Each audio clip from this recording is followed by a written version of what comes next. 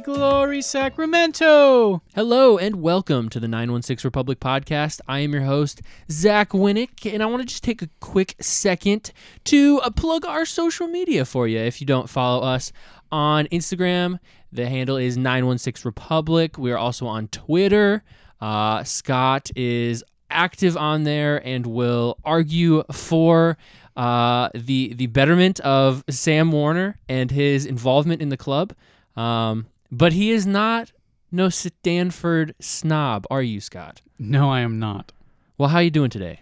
I'm pretty good. It's a little bit warmer than I want it to be. Yeah. However, we're almost into October, so the rain is going to come. Yeah. I'm over all of these wildfires. I don't know if that's like politically correct to say, but like people are like, the people lost their houses. Like, yeah, I get it. We had to get evacuated too. So, but yeah, there's another fire in Napa, and we live in Vacaville, so it's like there it is kind again. of close, and it's like, oh, there's the smoke and the ash. So I'm over that, but I'm doing good. Wife is doing good. Still pregnant, so that's a win. Yeah, well, I mean, life is good. Yep, same here. We are heading into the end of this USL season, but before we get into USL matters, well, actually, one quick USL thing. Scott, there was something that happened between the Loyals and the Galaxy that was definitely newsworthy. Yeah, so, okay. We don't know all the details. We probably never will know all of the details. But this is what has been reported from the San Diego Loyal themselves, like their official, social media accounts and press releases and stuff like that. Apparently, during the game that was, I don't know the date, it was this past weekend, San Diego and LA Galaxy were playing, and one of the LA Galaxy 2 players used I don't even think racial slur, I guess that's the right term. Yeah. A highly offensive racial comment or title. Yeah. Against one of the San Diego players. San Diego says that the official heard it, some LA Galaxy 2 players heard it, and some San Diego players heard it. Yeah. That's what they say. And apparently, it was either heard by or reported to the LA Galaxy 2 bench. Again, I don't know. I mean, it's hard to know if that's actually true, but that's what they're saying. In response to that, San Diego then announced that they were going to forfeit the point that they were awarded for their 1-1 draw with LA Galaxy 2. So far, that has not been reflected on the table, so I'm not sure if that has to go through like a review process or what, but that is yet to be reflected on the table on the USL website. And that's an important point. Yeah, and we'll talk about more about how important that point is, that result is, later on in the show.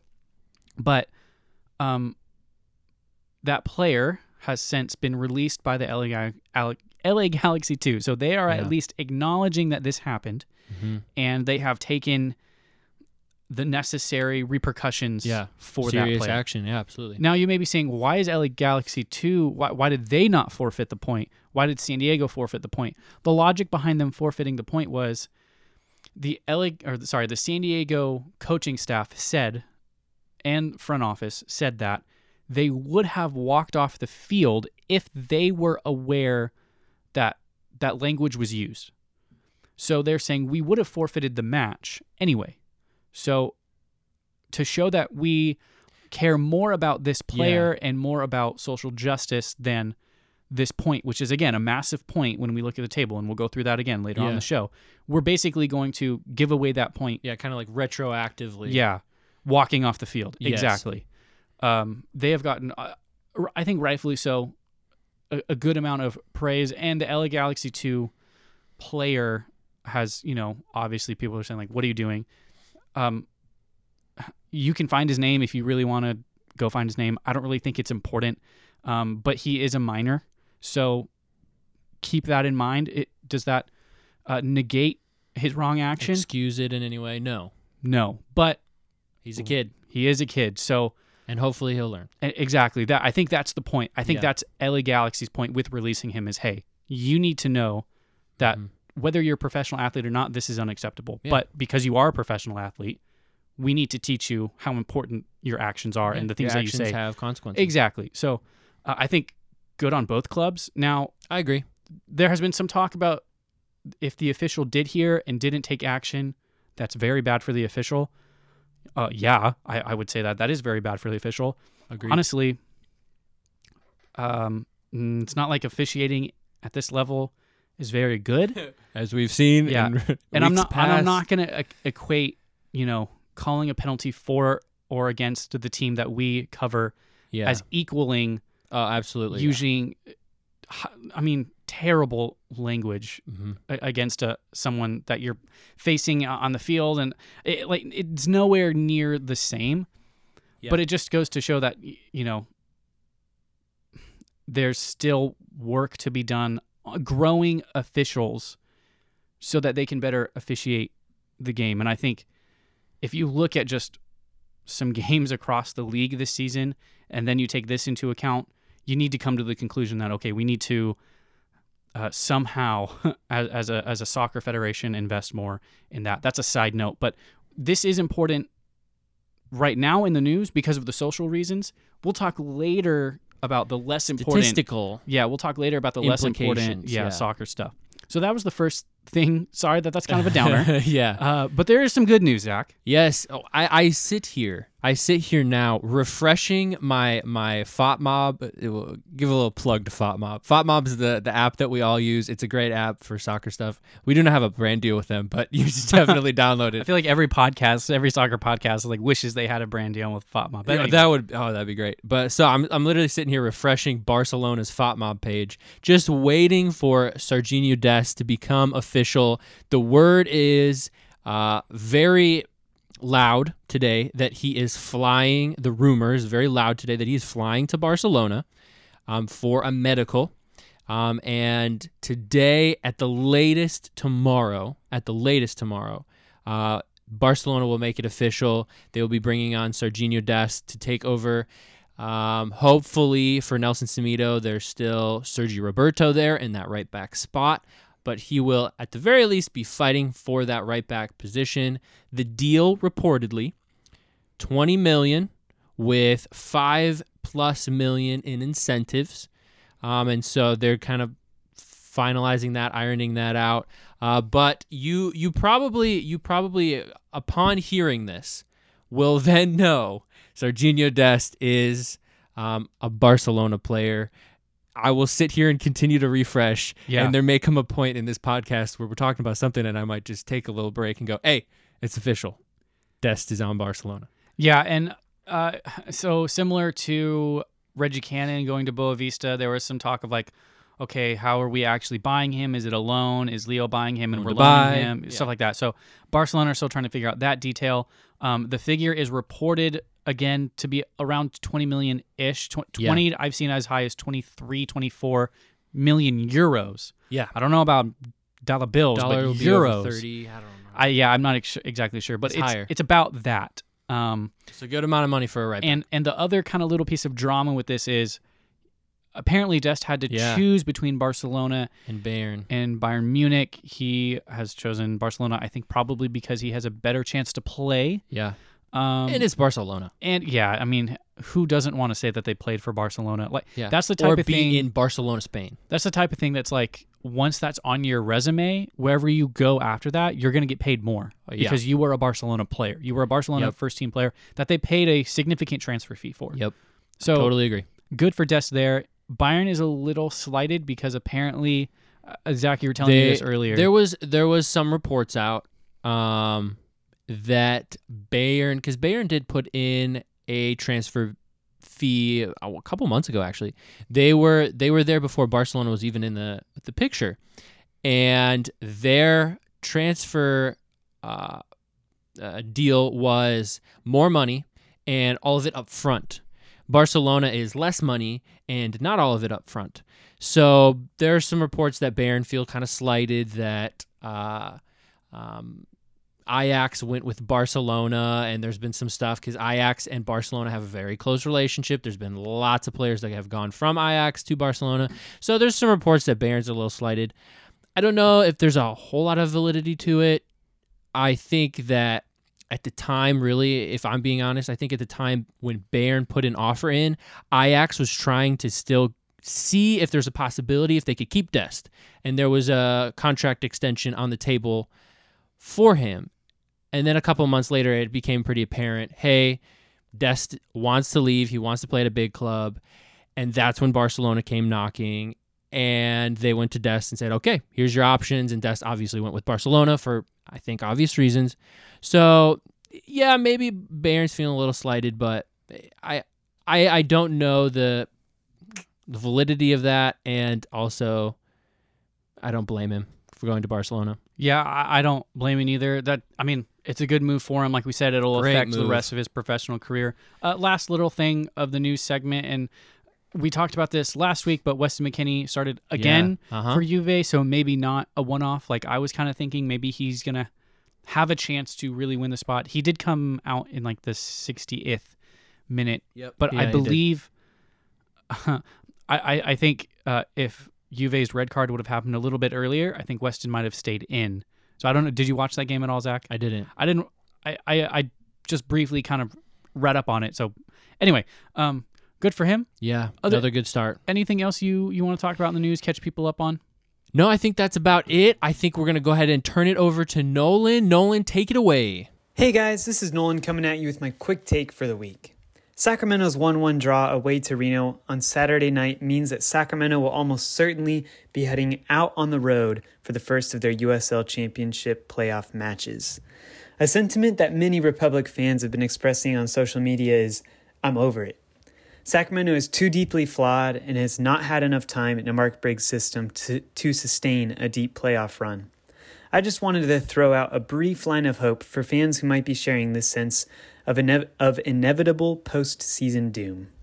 A few weeks ago, Sacramento made a signing that I think has flown too far under the radar. Frank Lopez was brought in on loan from the Oklahoma City Energy FC. This is a man who scored 13 and 14 USL Championship goals in the 2018 and 2019 season. He fell out of favor in OKC and has come to Sacramento for the opportunity of more minutes and postseason glory. Watching his few minutes in Sacramento, it's clear that he needs more game time and touches in training before he's ready to step up and play the full 90 minutes. I think in the last 2 regular season games, he'll get his minutes and be ready to go for the playoffs. The reason I'm so optimistic about Frankie is that I think he offers something different in attack for Sacramento. His low center of gravity and stocky build makes him super difficult to knock off the ball, and he has the ability to angle his body to get shots off in a way that a taller, lankier Derek Formella or Carlton Belmar simply can't. Watching his highlights, you can see this difference. In a goal against Reno in 2019, Frankie dribbled through Reno 1868's midfield, shrugged off a challenge by a Reno center back, and then at the last minute readjusted his hips to slot home at the near post. I think that his physical build and style of play makes him the USL equivalent of Sergio Aguero. Call me crazy, but fully fit, I think Frankie Lopez offers a really dynamic and different option in attack that can ultimately make the difference in a heated playoff matchup. Maybe we look back in a few weeks after Sac has dumped out of the playoffs and laugh at what I've just said.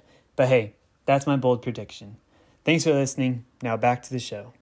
All right. Thank you, Nolan, so much. We're going to go ahead and get into this. Well, before we get into a game review, we've come to the end of the season here. We have played Reno now 4 times.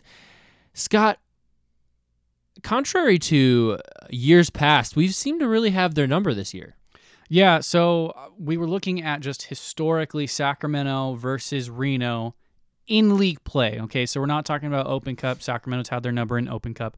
We're not talking about playoffs. Sacramento's done well there. I mean, last season did well there. Mm-hmm. We're really talking about league play. Now, this season, Sacramento has 2 wins and 2 draws for 8 points against Reno. In fact, Reno is the only Sacramento is the only team that Reno has not beaten. Yeah, they have dropped points, not just beaten, just dropped points. Yeah, they have not dropped a single point to anyone outside of Sacramento Republic. So that's significant for this season. And again, just going on with the stats, Sacramento has scored 6 and conceded 4 against Reno. So the goal differential is +2. That's I think that's that's good. Mm-hmm. The first 3 years against a very good team. Yeah. So put this into context. The first 3 years of Reno being in the league, so 2017, 18, and 19, Sacramento played them 7 times. So 3 times their first year and then 2 times the following years. And they only took 4 points in league play. 7 games, 4 points. This year, Sacramento has played Reno 4 times. Okay, so we know that that's because of COVID, so It's they played them different. 4 times. Pool play, yeah. But they took 8 points. Yeah. So 7 games, 4 points, 4 games, 8 points. Mhm. So that's a significant uptick. Oh, okay? Just, points per game, whatever. So, Zach, Mm-hmm. thinking specifically about 2 things. First, this season, and second, just the history of Sacramento and Reno. Mm-hmm. Is this season result of the 8 points against them significant? Yes or no? Yes, I think it is significant on both fronts. For both of those things, I think it's significant. I think it's significant given how we finished this year and significant given the history. So this year, we were in this pool play, right? We're in this weird COVID unique season where we find ourselves in a 4-team pool, and Reno's really the only good team in that pool. Tacoma's been better this year than last year. They've been better. I still feel very confident that if this was a normal season, they would not make playoffs. And Portland Timbers is the worst team in the league. So Reno presents themselves as the best team for us through the season, and we have played them very well. And I think that's telling because they're really the only team that has challenged us. And so for us to then step up to that challenge and come away with 8 points, even though the last two games were disappointing, is a big deal. I think that is definitely important. And then given the history, Reno's always kind of had our number in regulation, in regular season play. Reno's always kind of had our number, and so for us to have a new coach come in, a new system come in, a new identity, really cause problems for Reno. I think that's also very important and good to see. Yeah. So just really quickly, Portland definitely started as the worst team in the league, but they've had 3 wins in their last 5 games, which is 9 points, which is what they have on the season. That's the first thing. Yeah. Number 2, in the Western Conference, Rio Grande Valley only has 3 that's points. right. They have 3 draws. So they're second and no worst in the wins conference. in the I conference. forgot about Rio. And then because Loudoun have now ended their season early, they had Loudoun United, the reserve team or the 2 team for DC United. They had a couple of players test positive for COVID. They didn't. I don't know if they came out and said that, but that you can kind of connect the dots. And they looked at their remaining 3 games and said, "Oh, we're already eliminated. Yeah. We have players test positive for COVID. We're gonna have to reschedule. We're just gonna go matches. play golf now." Yeah, it's gonna be super dense time, game schedule and stuff. Let's just end the season. Yeah. So Loudoun will end the season with 6 points.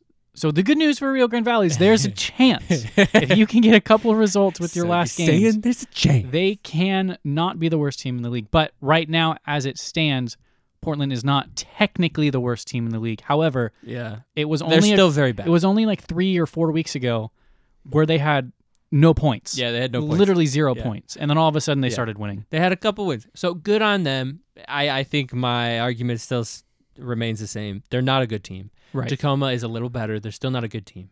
Reno is a very good team and offers us that challenge. And the way that we've stepped up and played against them this year is important and significant, especially heading into playoffs. We may come to a point where we play them, Where we play Reno in round 2, you're saying, of the playoffs. Yeah. Yeah, so I kind of waffle back and forth between this because, yes, I do think it is somewhat significant for this season that your rival, you can say, we were undefeated against them. That's a good thing, right? I don't think... It's a good morale thing. Yeah, I don't think you can say that's bad, especially... fan thing as well. I mean, think back last year where we lost 4-1 at home to Reno, and then I think we lost like 2-0 or 2-1 away to Reno. So yeah, that's a good thing, but honestly, for Reno, I think they look at the table coming into the third game that we played. So the 3-3 draw we had. Yeah. They look at the table and say, okay, we either need to win one of these games, one of these remaining 2 games with Sacramento, or draw them both. If we can do either of those, we have first place in the West, probably. So I think, yeah, Reno will be like, oh, yeah, we were winless against our rival. But at the same time, they're first in the group, so they're going to say, like, meh. Like, we did what we needed to. Yeah, we did what we needed to We came out, we to accomplished win. our goal. We got first place in the pool. And honestly, like, yes, Sacramento did play very well against Reno.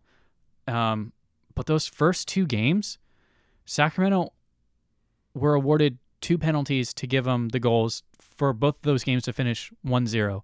So if I'm Reno, I'm saying, okay, yeah, Sacramento maybe played us well, but it was a 92nd minute or whatever penalty for the first game, and then it was a first half penalty. Like, those games could have very easily been 0-0 draws, and now we're saying, oh, Sacramento has 4 draws against Reno this year. That's not bad, but it's not good, right? And then the 3-3 draw at home for Sacramento. Sacramento, first of all, they concede early, but then they are able to go into halftime up 2-1. Reno then pulls level to make it 2-2.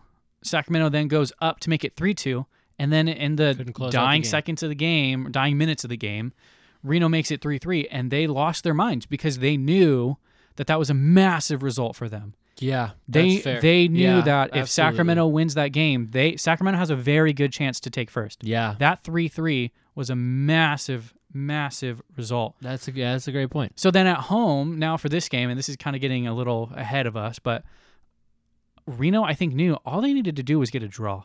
0-0, 1-1, 2-2, 3-3, didn't matter. If they get a draw, this sews it up. Now, Reno's also thinking, if we get a win, I mean, it's clearly over, right? Points-wise, it's over. Yeah. So it's guaranteed. You clinched first, yeah. So, like, yes, I get you. It's important for this season, but at the same time, all Reno has to do is say, look at the table. Like, who cares? Fair. We're ahead of you.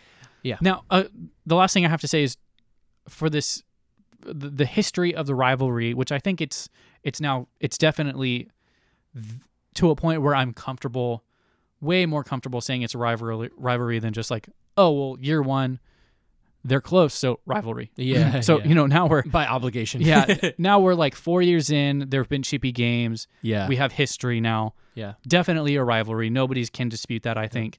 For the history of the rivalry, like, yes, undefeated in a season, doesn't matter if it's COVID, doesn't matter whatever. Everyone's dealing with those struggles all the same. Yeah, that's significant. And I think it's good for Briggs. It's good for Todd Donovan, the general manager. It's good for the club. It's good for creating a narrative. It's good for going into next season and saying, hey, Sacramento was undefeated against Reno. Can they do that again? Can Briggs and the boys do that again? And now Reno is going to be going into 2021 season saying, okay, we had a down year. We want to show Sacramento that is just one down year. And now we're going to swing the table back to Reno during the regular season. So yes, I think it is significant for that. Well said. Thank you. And I no. Well Okay. said. Okay. I think we've talked enough about that. Moving on, and as we now approach playoffs, as kind of set as things are in Group A with Sacramento, in all likelihood, Reno will take number 1, Sacramento will take number 2, Tacoma and Portland are out. The same cannot be said about Group B. So just really quickly, like Zach said, in all likelihood, that's what will happen. Yes. I think Reno has to Reno and has draw? to lose both games. And Sacramento has to win both games. And if that happens, Sacramento will have first. Right. However, Reno, like we said, has not dropped a single point to a team outside of Sacramento all season, and they are playing Vegas, who are not a good team, and Tacoma, who have caused some mild problems for them in games in the past. But you have to think Reno wins. But you have to think Reno wins, or at least gets 1 point out of either of those teams, which is all they have to do. The tiebreaker right now, I think there's been some conversation that maybe this season the tiebreaker might change, but we haven't heard anything official. The tiebreaker right now is wins. Yeah. Reno has 10 wins, Sacramento has 7. So They if beat Reno us gets on wins. 1 point... And they beat us on gold. They beat us on every statistical category. Exactly. So if Reno gets 1 point, that's it. We are in second. Yeah. So we'll know Wednesday. which we'll talk more about how important Wednesday is. Yeah, big day in a second. That is just a big USL day. But yes, like I said, so as kind of almost, not completely, but almost cut and dry, pretty much figured out Group A is. Group B is wide open. There are 5 total teams in that division, or in that pool. Phoenix has locked up a playoff spot. And then the 3 teams below them, LA Galaxy 2, San Diego Loyal, and Orange County in descending order, are all vying for a playoff spot. They all play each other on Wednesday. And as Scott alluded to about the San Diego Loyal decision to concede or forfeit that point, that is a big deal because right now, as Group B stands, Phoenix is up top, 14 games played, 29 points. LA Galaxy, 14 games played, 23 points. San Diego Loyal, 15 games played, also 23 points. And then Orange County, 14 games played, 21 points. So that 1 point that the Loyal are apparently forfeiting is a big deal right now and could have significant ramifications for playoffs. Yeah, and it's significant because I remember reading the rule about forfeiting for the USL that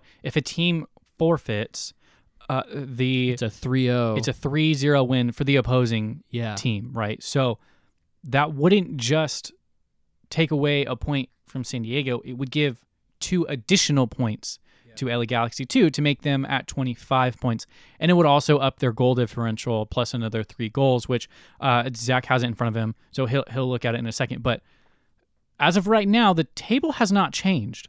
The table still says that both those teams have drew, and it's reflecting in the points that way. And I could imagine that there are some talks being had with the San Diego Loyal Club and USL, the league office, about what that point means. And, me and Scott were talking about, well, hey, that player was fired. Okay. So that player,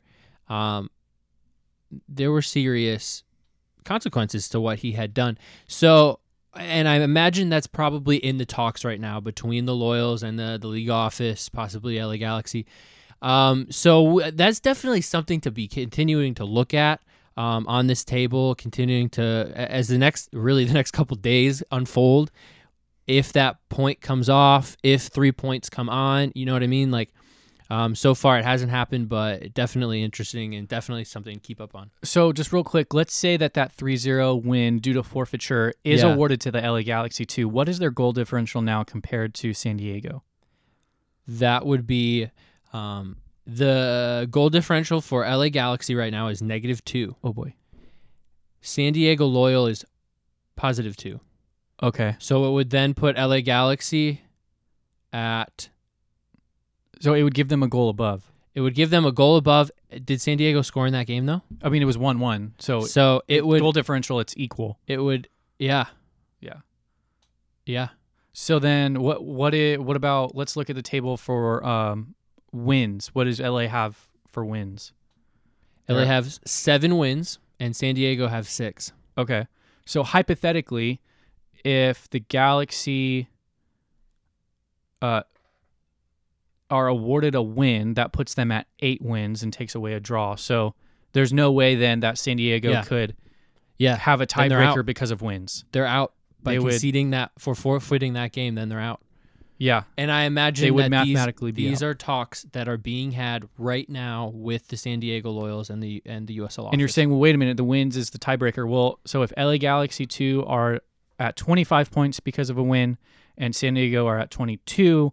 San Diego only have one more game to play, so the max points they could get is 25, but you would then go to the tiebreaker, which we just said is wins, and LA would have 8 wins compared to San Diego's 7.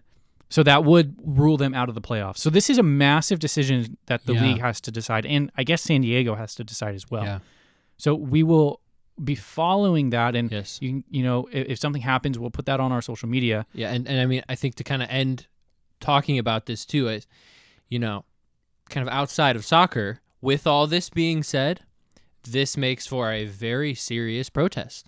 That forfeiting of that game makes for a very serious protest, and I'm sure that's also on the San Diego Loyal office's mind, Right. As well. Right. So we will keep up on that for you. But if this does happen, it does not only eliminate San Diego from the playoff picture, but it gives LA Galaxy 2 a little glimmer of life that they could possibly win the group. And this is how it would play out. So like we said, Phoenix, 14 games played, 29 points. I think they have 10 wins. Is that right? Phoenix, Yeah, Phoenix. 9 wins. 9 wins, sorry. Okay, so 14, 9, So- 2, and 3. Phoenix most likely will win the group. But if Phoenix lose one and draw one of their final 2 matches, and LA Galaxy 2 are given the victory over San Diego, and LA Galaxy 2 wins both of their last 2 games, Yep. hypothetically, it is possible, if all of that happens, that LA Galaxy 2, based on points, could win the group. Yes, and you may be saying to yourself, okay, Zach and Nolan, you've given me a million statistics to think about right now. Well, that's the place that we find ourselves. This is what happens at the end of the season. You got a couple games left. Things are close. There's a lot of different things that can happen. Some of them improbable, but not impossible. So how this is all going to get figured out, when all this is going to get figured out, is on Wednesday night. Wednesday night is a huge night for just the USL in general. Wednesday, the 30th, September 30th, at 7 p.m., LA Galaxy 2 host OC, 2 teams that are vying for that playoff spot, basically for second place in Group B. And just real quick, Orange County, 14 games played, 21 points. So Yes. they're right there. Yep, they're right there. And then also Phoenix will play San Diego Loyal Wednesday at 7 p.m. as well. And again, that's San Diego's last game of the season. Yes. So they're done for like a week and a half. And then they'll watch this coming weekend to see how everything unfolds. That game is also happening. Reno also plays Tacoma at 6:30 on Wednesday night. They play and Vegas. Vegas. And Sacramento plays Tacoma at 7 o'clock on Wednesday night. So Wednesday night is where really we're going to see all this kind of unfold. All these statistics, all these possibilities, all these improbabilities. Right. Is Wednesday is the day that we'll see all this unfold. Me and Scott will be in my living room with 4 TVs watching all of them at once. Yep. It'll be glorious. Yep. Now, again, the only wild card is after Wednesday, the league could come in and change the draw with LA and San Diego. Yeah. So that's the only thing that might not be decided. Outside of that, the group is pretty much going to be sewn up here. Group A is done, basically, but Group B is pretty much going to be sewn up here. And why is all this significant? Well, in the scenario that we painted where LA gets the win and they win out and Phoenix loses and draws, that would mean that Sacramento, being second in Group A, would go to the winner of Group B, which could hypothetically, less than 1% chance, be the LA Galaxy 2. And we would play them in the first round of the playoffs, which means that Phoenix would have to go to Reno for round 1 of the playoffs, where they have already lost this year. Phoenix already went to Reno and lost 2-1. Yeah. So that's significant. If what is more likely to plays out where Phoenix wins and LA Galaxy or Orange County or San Diego are second, Sacramento would have to go down there. So Sacramento probably is going to Southern California for the first round of the playoffs. Yep. But we will Sounds know about right. we will know more precisely who that is Thursday morning. Yes, we will. Yes, Yeah. Exactly.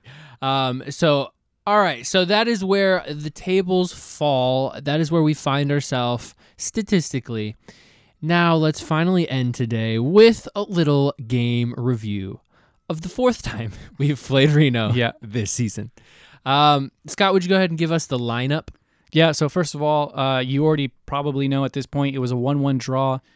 Goals scored by Brenton Richards for Reno in the 43rd, Fullback, yep. 44th minute. Old man fullback. And then a goal scored by old man Deco Keenan. Deckle smash. Yeah, this was a 30 and over league game. For real. Goal scored by Deco Keenan in I think it was the 55th or the 50th minute, something like that. I think, yeah. And we can talk more about those goals in a second. But here is the lineup for Sacramento. Diaz in goal. Back in net. So Brady Scott on the bench. It was just the one game for him, I guess. Barahona at left back. Keenan and Hilliard Arce are your starting center backs. We'll talk about that. And McCrary at right back. Villarreal and Andrew Wheeler Amanu Makes his return, which is talking point. yeah, are your two deeper lying midfielders with Roro playing the 10. Roro back in the lineup as well. And at the 10. Yep. Formella on the left wing, Werner on the right wing, Belmar up top. Still no Cameron Iwasa in the starting lineup. Not really a surprise there. At this point, no. Your substitutes, Mahoney comes in for Keenan in the 72nd, as well as Cam comes in for Roro in the 72nd. Bijev at halftime for Werner, and Frank Lopez comes in for Belmar in the 80th. The players on the bench were Ash and Brady Scott, a name that you maybe are used to seeing in the starting lineup that was not in the starting lineup due to injury picked up in the game warm-up was Drew Skundrick. Picked up a knock, couldn't go, so it was Andrew Wheeler Amanu that played in his stead. Yep. And then the other name that you're used to seeing in the lineup is Hayden Sargis, the 18-year-old center back. Not even in the 18. Not even in the 18. Not listed Didn't make the trip on the injury report. Yeah. Which very peculiar. We asked around and we weren't able to hear anything back about what that was all about. Yeah. So we'll hopefully find out more and let you know soon. Pretty soon. So Zach, do you want to talk about anything with the lineup before we move into the gameplay? Well, I think to see Hilliard Arce and Deckle Keenan back there was interesting. They didn't play horribly. And we can get into that. I think Roro at the 10, the attacking midfielder spot.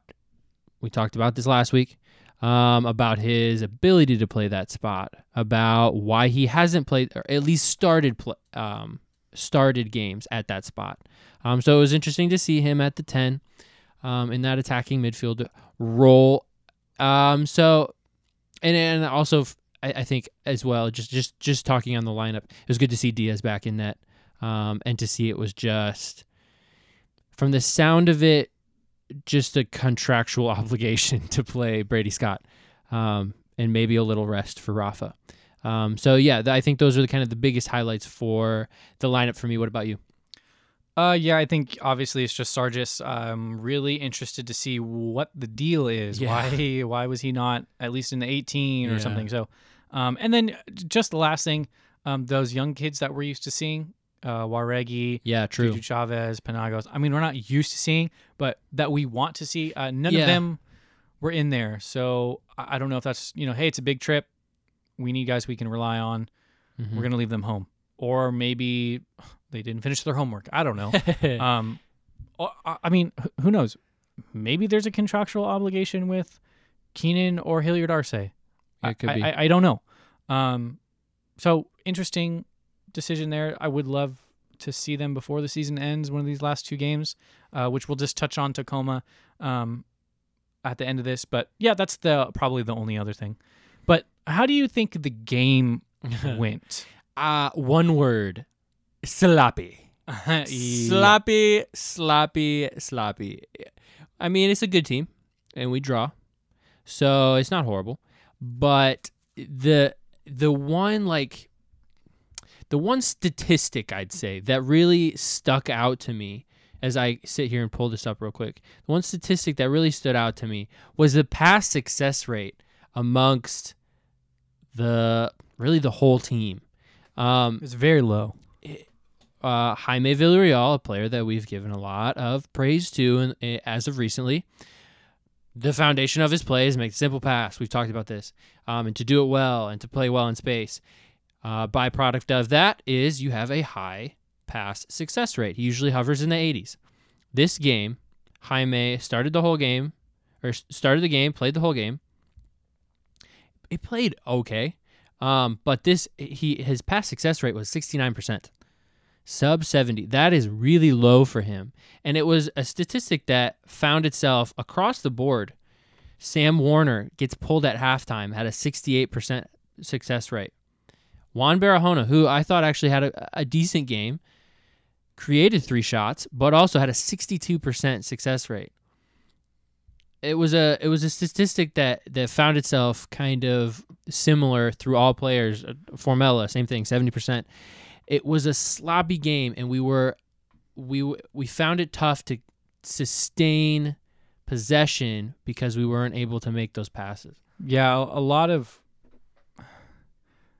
winning the ball back, which is very good. Which again, if we want to talk about stats, Sacramento had more aerial duels won, more tackles won, more duels won. They were winning the ball. Yeah, they were winning those second chances that we always hear Briggs on the sideline yell about.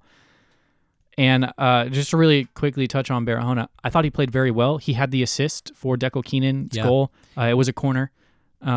He took all our corners. Yep. He took all our set pieces. Yep. He had a shot on goal because of a free kick that went pretty much right at the keeper. But another name that wasn't in the lineup that I'm kind of surprised about is Shannon Gomez. Yeah. I don't know. True. I don't know. I know. So, and Juan also again played the whole game. Yeah, just magically. He's not supposed to be fit. like playing yet. I mean, yeah.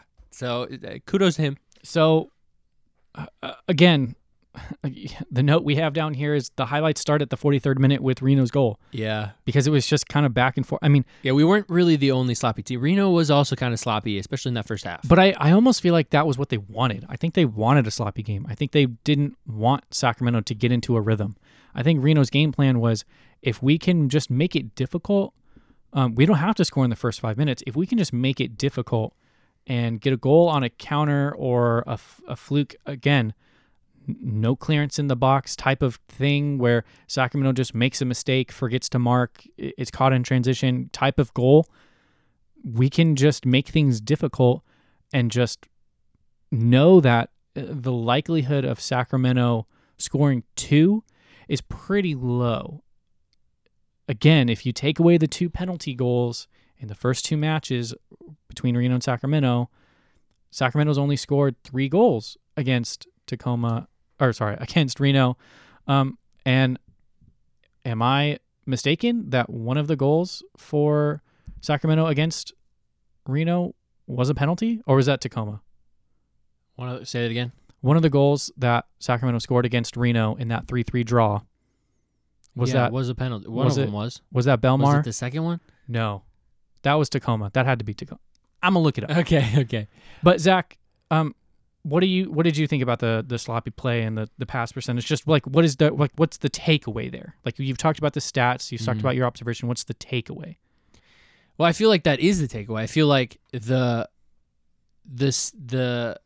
low pass success rate is a representation of the sloppiness that went into, and that is the reflection of the game. Like, we were not able to make that simple pass.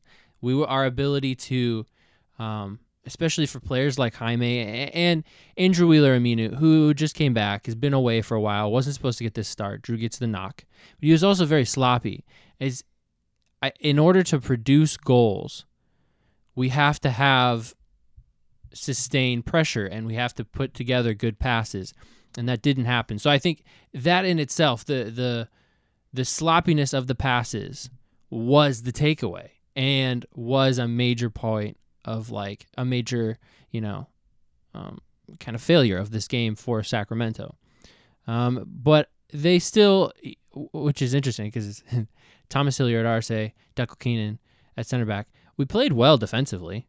We didn't play bad defensively. There was really only that one really good kind of header into the box by Francois to produce that goal. We played okay defensively, but I mean, correct me if I'm wrong, but it really did kind of feel like the beginning of the season. It kind of had that feel again of we're kind of sloppy. We're not able to really. We feel a little stagnant in the final third. Kind of felt like a throwback to the beginning of the season. Yeah, I was. That's exactly what I was going to say. It was like this just feels like kind of the narrative for the season, whether it's conceding in the first 5 minutes or not being able to clear balls or defensive lapses or not being able to finish.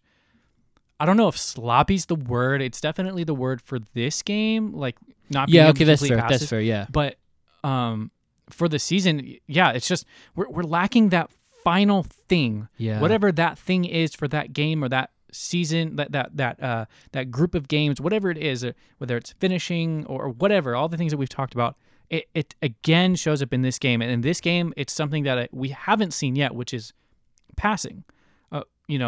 It's now like, okay, now we have to worry about, are we going to complete passes? We've been worrying about finishing. We've been worrying about conceding early.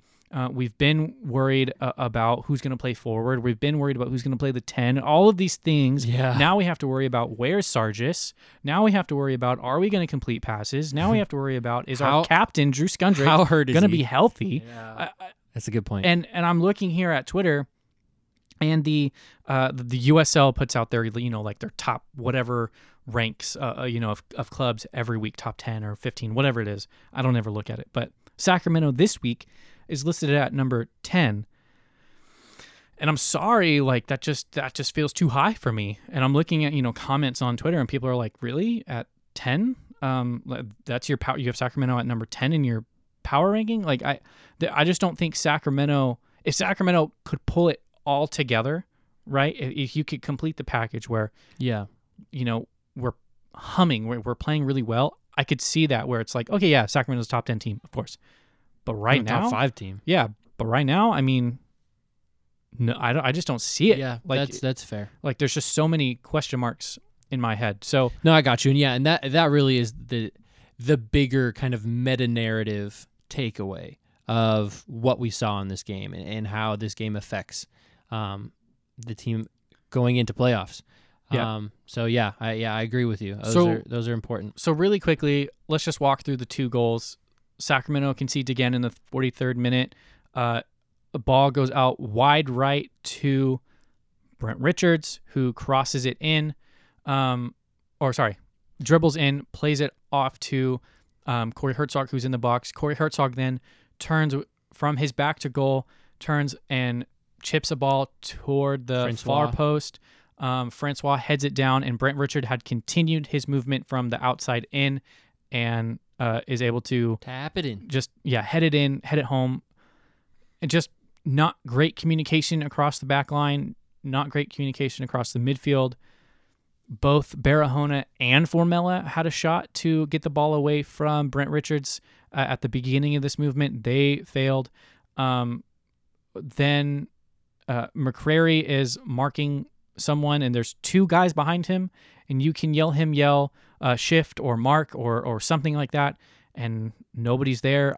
Maybe that's why Sam Werner gets pulled at half, is because he's nowhere in the frame when Formella's all the way back, but Sam's not. So yeah. And he couldn't complete a pass in the first half. Yeah, so maybe that's why he gets pulled at half. But either way, there's a breakdown there that leads to Sacramento's goal, and again, not Rafa's fault.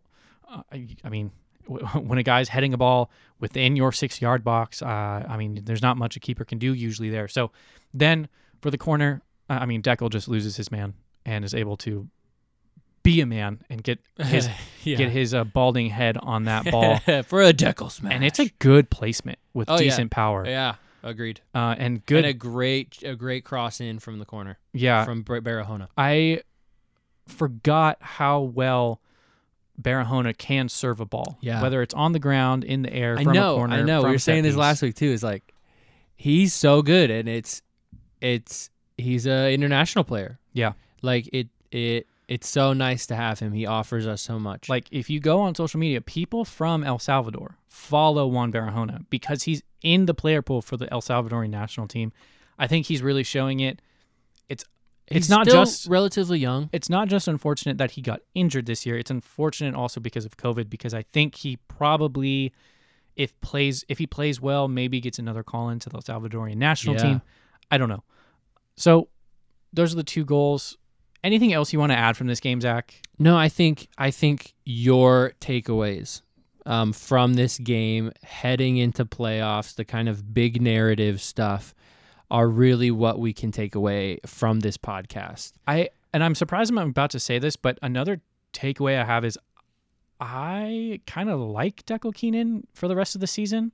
Like, you're playing with fire. I know, but like Very slow fire. He won a good amount of duels. He's good in the air. You're not wrong. Like, if there's one thing Sargis isn't good at, assuming he's back next week, it's in the air. He's 6 foot. And we've Flat. seen Mahoney can't do that very well, which leads to goals. Yeah. And for Hilliard whatever Arce reason, and his hips. Yeah, Hilliard Arce wasn't in the lineup for good reason. So Yeah.